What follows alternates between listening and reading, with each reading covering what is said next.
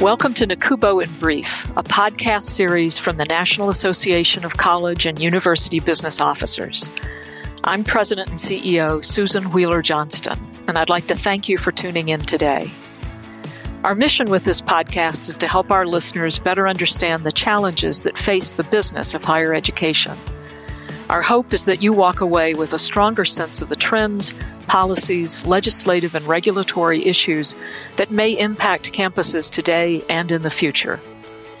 You can find resources for today's episode as well as a wide variety of educational tools at nacubo.org. Thank you for joining us today. I hope you enjoyed the podcast.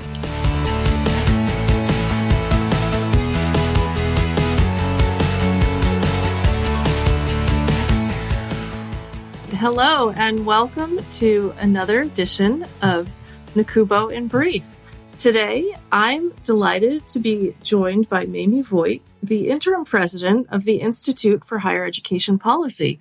This is Liz Clark. I'm vice president for policy and research at NACUBO. Mamie, welcome. Thank you, Liz. It's great to be here with you. I am delighted to have you and to be spending some time on this topic today focused on student success. But first, I'd like to share with our listeners some information about the Institute for Higher Education Policy, or IHEP. Can you tell us a little bit about the organization? IHEP, or the Institute for Higher Education Policy, we're a nonprofit, nonpartisan research policy and advocacy organization. We're based in Washington, D.C., and we envision a world where all people, regardless of race, ethnicity, background, or circumstance, have the opportunity to reach their full potential by participating and succeeding in higher education.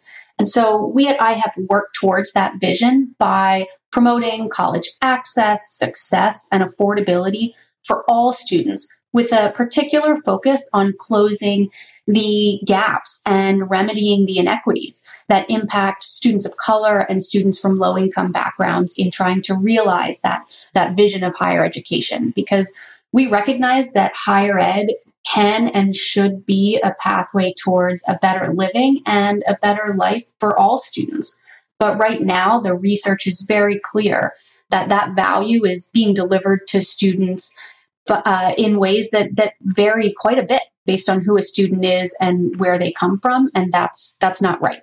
And so at IHEP, we are working hard to change that, to build a more just and equitable world through higher education, which really is focused on and a core component of that is building equitable financial and economic impacts for students, for their families, for communities, and for our economy and our country as a whole. So, Mamie, an organization like NACUBO or other higher education associations in Washington serve professionals from colleges and universities, and many of them are focused on access, affordability, and student success. But our work is often responsive to a profession. How is an organization like IHEP different from a higher education association that many of our members might be familiar with?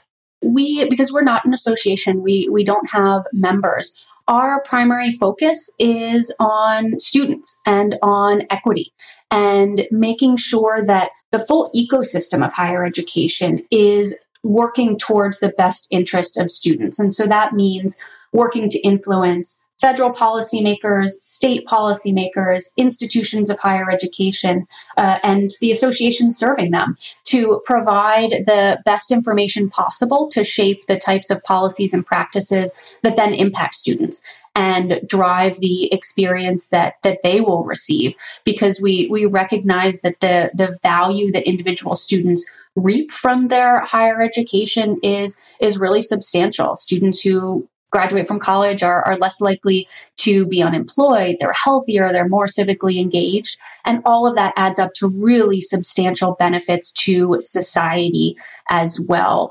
We actually recently did some work with the Georgetown Center on Education and the Workforce, and they researched what it would look like to have a more equitable higher education system and found that by allowing inequities to persist right now, we're leaving $965 billion on the table in terms of GDP and economic returns.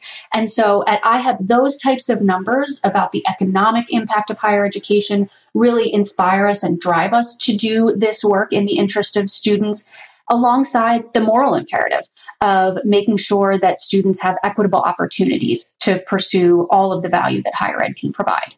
I can say from NACUBO, we find the work of IHEP, of the Georgetown Center, and many of the other think tanks or organizations dedicated to research in this space incredibly valuable as we've tried to help our own members talk about the value of higher education and the life-changing endeavor of higher education. And we couldn't do it without the research of work from organizations like IHEP and others.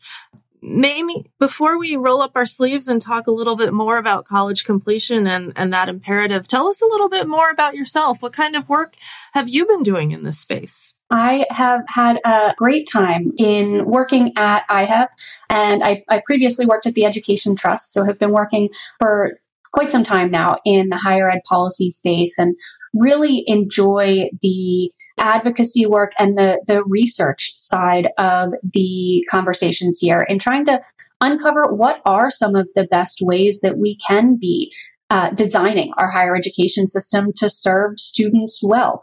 And so that is the type of challenge that sort of gets me up in the morning to do this work at IHEP on behalf of students. And so it's fantastic to have conversations like these to hear more about the types of work that NACUBO and other associations are doing, and think about the ways that IHEP plays into that as well. So COVID-19 has certainly made that challenge even more difficult. How, in your view, has the COVID-19 pandemic shaped college completion around the country? It really has. You know, the pandemic has turned life upside down for everyone, and higher ed in particular has been turned upside down by the pandemic. I think that's something that probably all of your listeners sounds very familiar to them. Administrators, faculty, staff, everyone within the higher ed space has been facing just an enormous amount of uncertainty and costs that come along with the pandemic. And that's been incredibly true for students too. Not only has their entire learning experience been upended by moving to completely virtual and then some hybrid options, but their whole college experience has changed. And so, we've seen the impacts of this really playing out for students who were, in March of 2020, anticipating going to college the next year. And now all of a sudden their plans were upended because of family responsibilities or the health risks and challenges or needs to go to work and, support family who had lost jobs during the pandemic. So there has been an enormous upheaval that students and that institutions have faced during the pandemic. And we're seeing those impacts fall really along racial and socioeconomic lines as well in terms of who is bearing the brunt of the COVID pandemic. At NACUBO, we've been seeing that too, and there's been some fascinating dynamics at play. It's been really interesting to see the challenge. Not interesting is not the right word. It's been really difficult to see the impact this COVID-19 pandemic has had, particularly on community colleges who are serving the lower income and more racially diverse students, as well as regional publics and many smaller regional private colleges as well, who have seen the challenges that students and their families have been facing in order to keep them enrolled and at those institutions. From our business officer perspective, we're actually seeing something like a tale of two dynamics going on. We have some colleges that seem to be faring fairly well coming out of the pandemic, but we are also seeing those institutions that are serving greater populations of Pell-eligible and diverse students facing many, many more challenges. So that's some of the perspective that we hear from our business officers.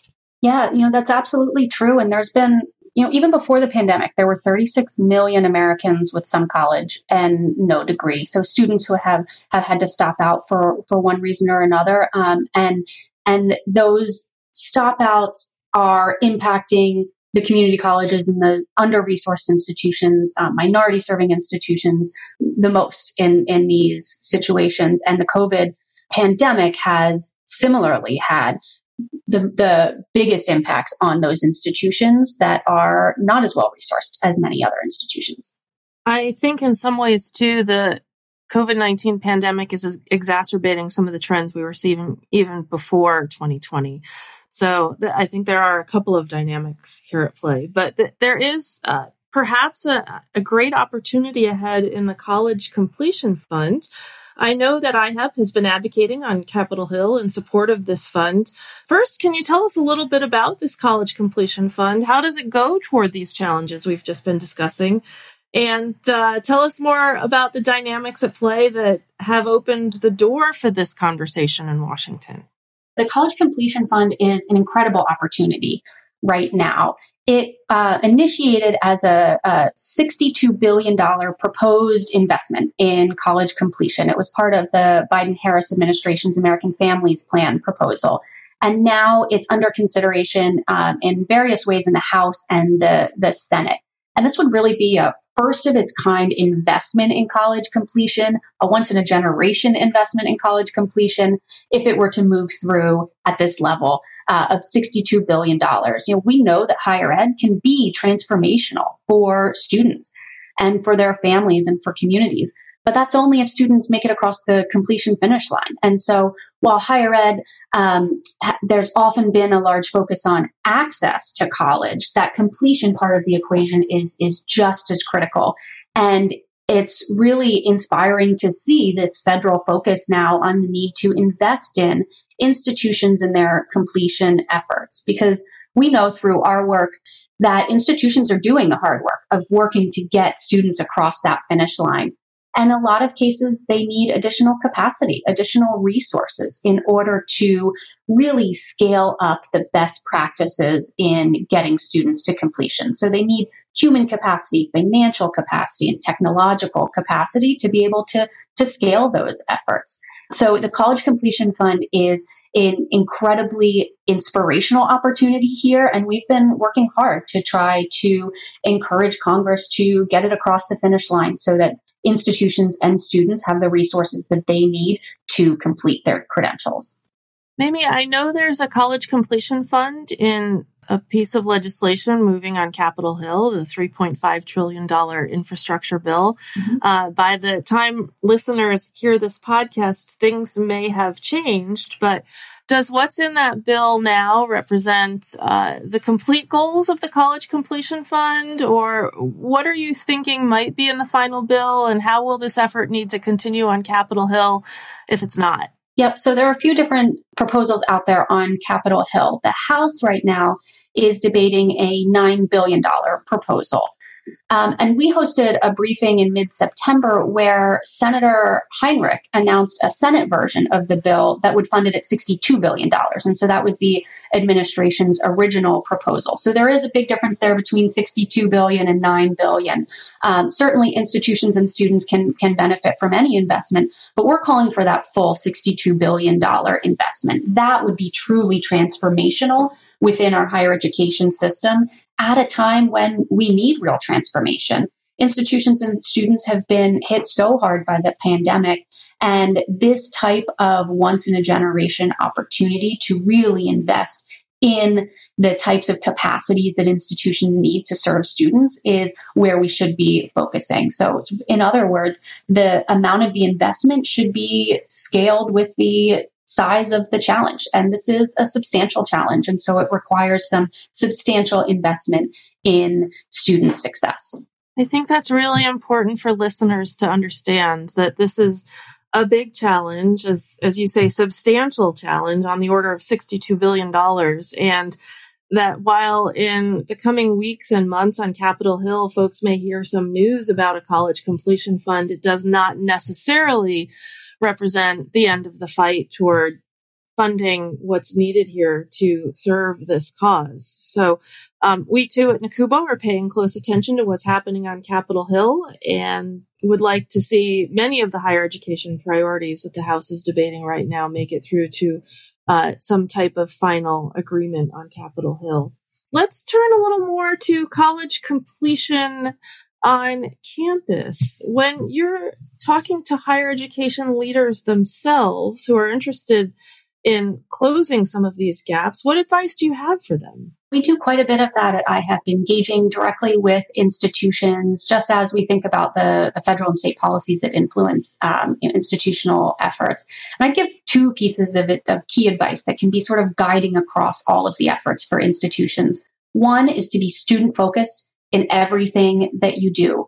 That may be easy to say, but once you get down to really applying a student lens to every decision that's made, you can see how that really flows through an institution and impacting the student experience. And then the second piece is to know your numbers. We are very data-driven, very evidence-based at IHEP, and we do a lot of advocacy around getting and using better data, particularly data that disaggregates by race, ethnicity, by income status, by gender, to really understand and unpack the inequities that exist within higher education in order to point a way towards solutions to those inequities. And we've seen that there is enormous power for institutions and practitioners and institutional leaders in using data to guide the decisions that they're making. We see that, and I'll give just one example of that. We've been working with Shasta College, a rural community college in California. They're part of an initiative that we lead called Degrees When Due.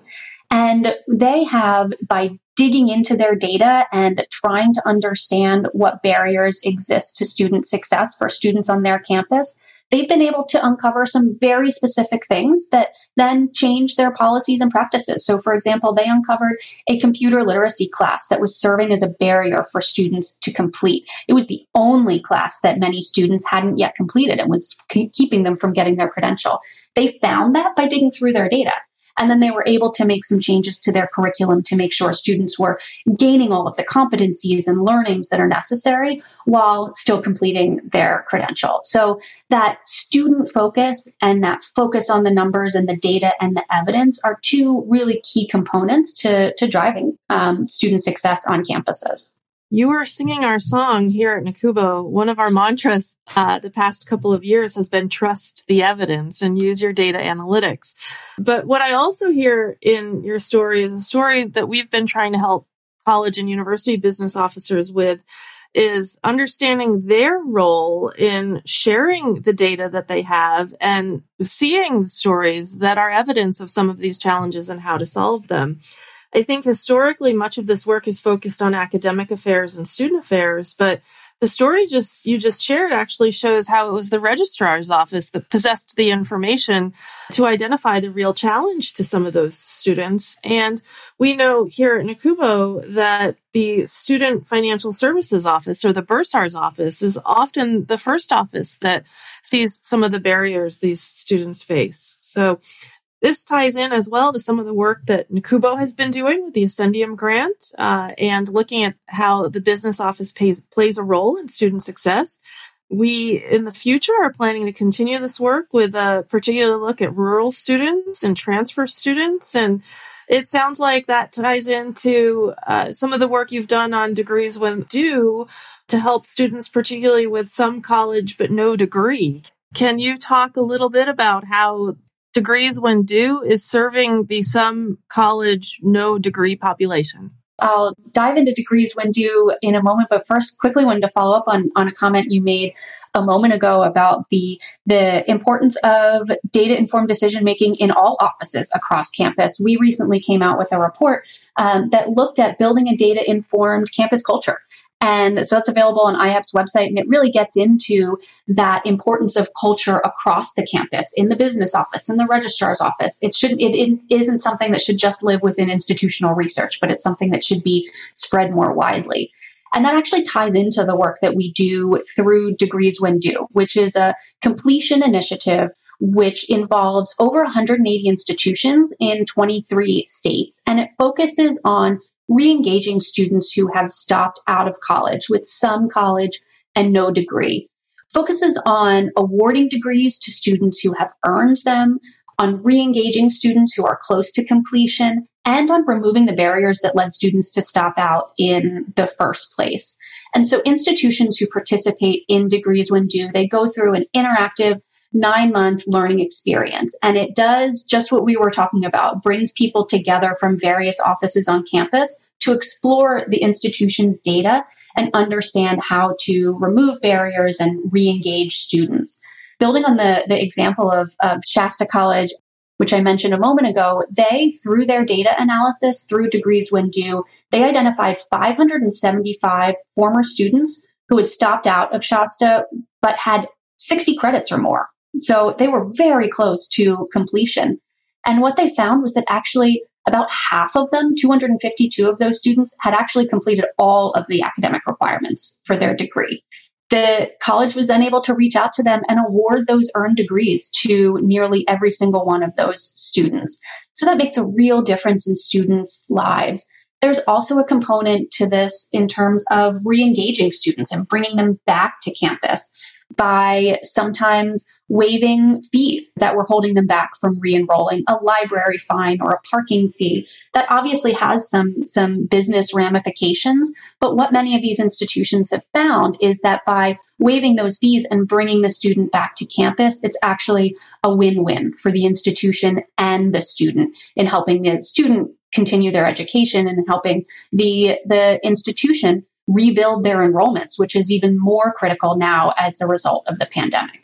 That reminds me of some of the early work conducted at Georgia State University when they discovered that many of the students that weren't re-enrolling for the following term weren't re-enrolling because they had balances due of only $100, $200. These were really creating barriers to completion for students when for the institution, they were smaller hurdles than the students were perceiving them to be. And Georgia State very quickly instituted programs to help students meet those balances due and continue on and move forward. And all it took for them was a look at the data and an actual look at some of the balances due rather than that binary, do they have all their balances due paid, yes or no? And it really told a completely different story. So the answers do lie there often right in the data. This is really a great direction for IHEP to be supporting and for our institutions to be really learning and growing in. It sounds like there's some really exciting work going on with the Degrees When Due. Is there anything else you'd like to share about that initiative? Yes, it is a really exciting initiative and I think incredibly relevant at this moment in time as institutions work on engaging and re-engaging students as we come out of the pandemic. And so we'll have our final report on that work published in early 2022, in addition to a few case studies about some institutions that have really been leading the way in this work. So looking forward to sharing all of those learnings with the world as we finish them up. Well, I know you've been very busy over at IHEP with your advocacy for the College Completion Fund and the Degrees When Due initiative. You've also been working with the Gates Foundation on the Post-Secondary Value Commission. I understand that one takeaway from the work was that institutions have a responsibility to equitably serve historically disadvantaged students, to give them the greatest chance for success by putting them on career pathways to lead to economic mobility and stability. In practical terms, what can colleges and university leaders do to take more action in this area? I really appreciate the question because this has been a really important initiative, the Post-Secondary Value Commission, led by a series of about 30 experts from higher education and the business community. And through this work, we found how incredibly important it is that institutions center equity. And I mean, really make it a priority in all that they do, all of the decisions that they make. The Value Commission's work outlines and describes the deep disparities in earnings and in wealth that are so deeply entrenched in American society. But we've also found that they're not insurmountable, but higher education institutions, they have a real power and real responsibility here to help address the disparities and the inequities that persist right now within our society across racial and gender and socioeconomic lines. And so policymakers and employers, they certainly have a role to play, but higher education institutions can do quite a bit to put students on career pathways that lead them to that economic mobility and stability. And so the Post-Secondary Value Commission put together an action agenda that took all of the learnings and the insights and the research from the commission itself and turned them into specific steps that policymakers, including college and university leaders, can take to really advance and deliver more equitable value to students. And so there are 5 key areas in which institutions can focus their work in advancing post-secondary value.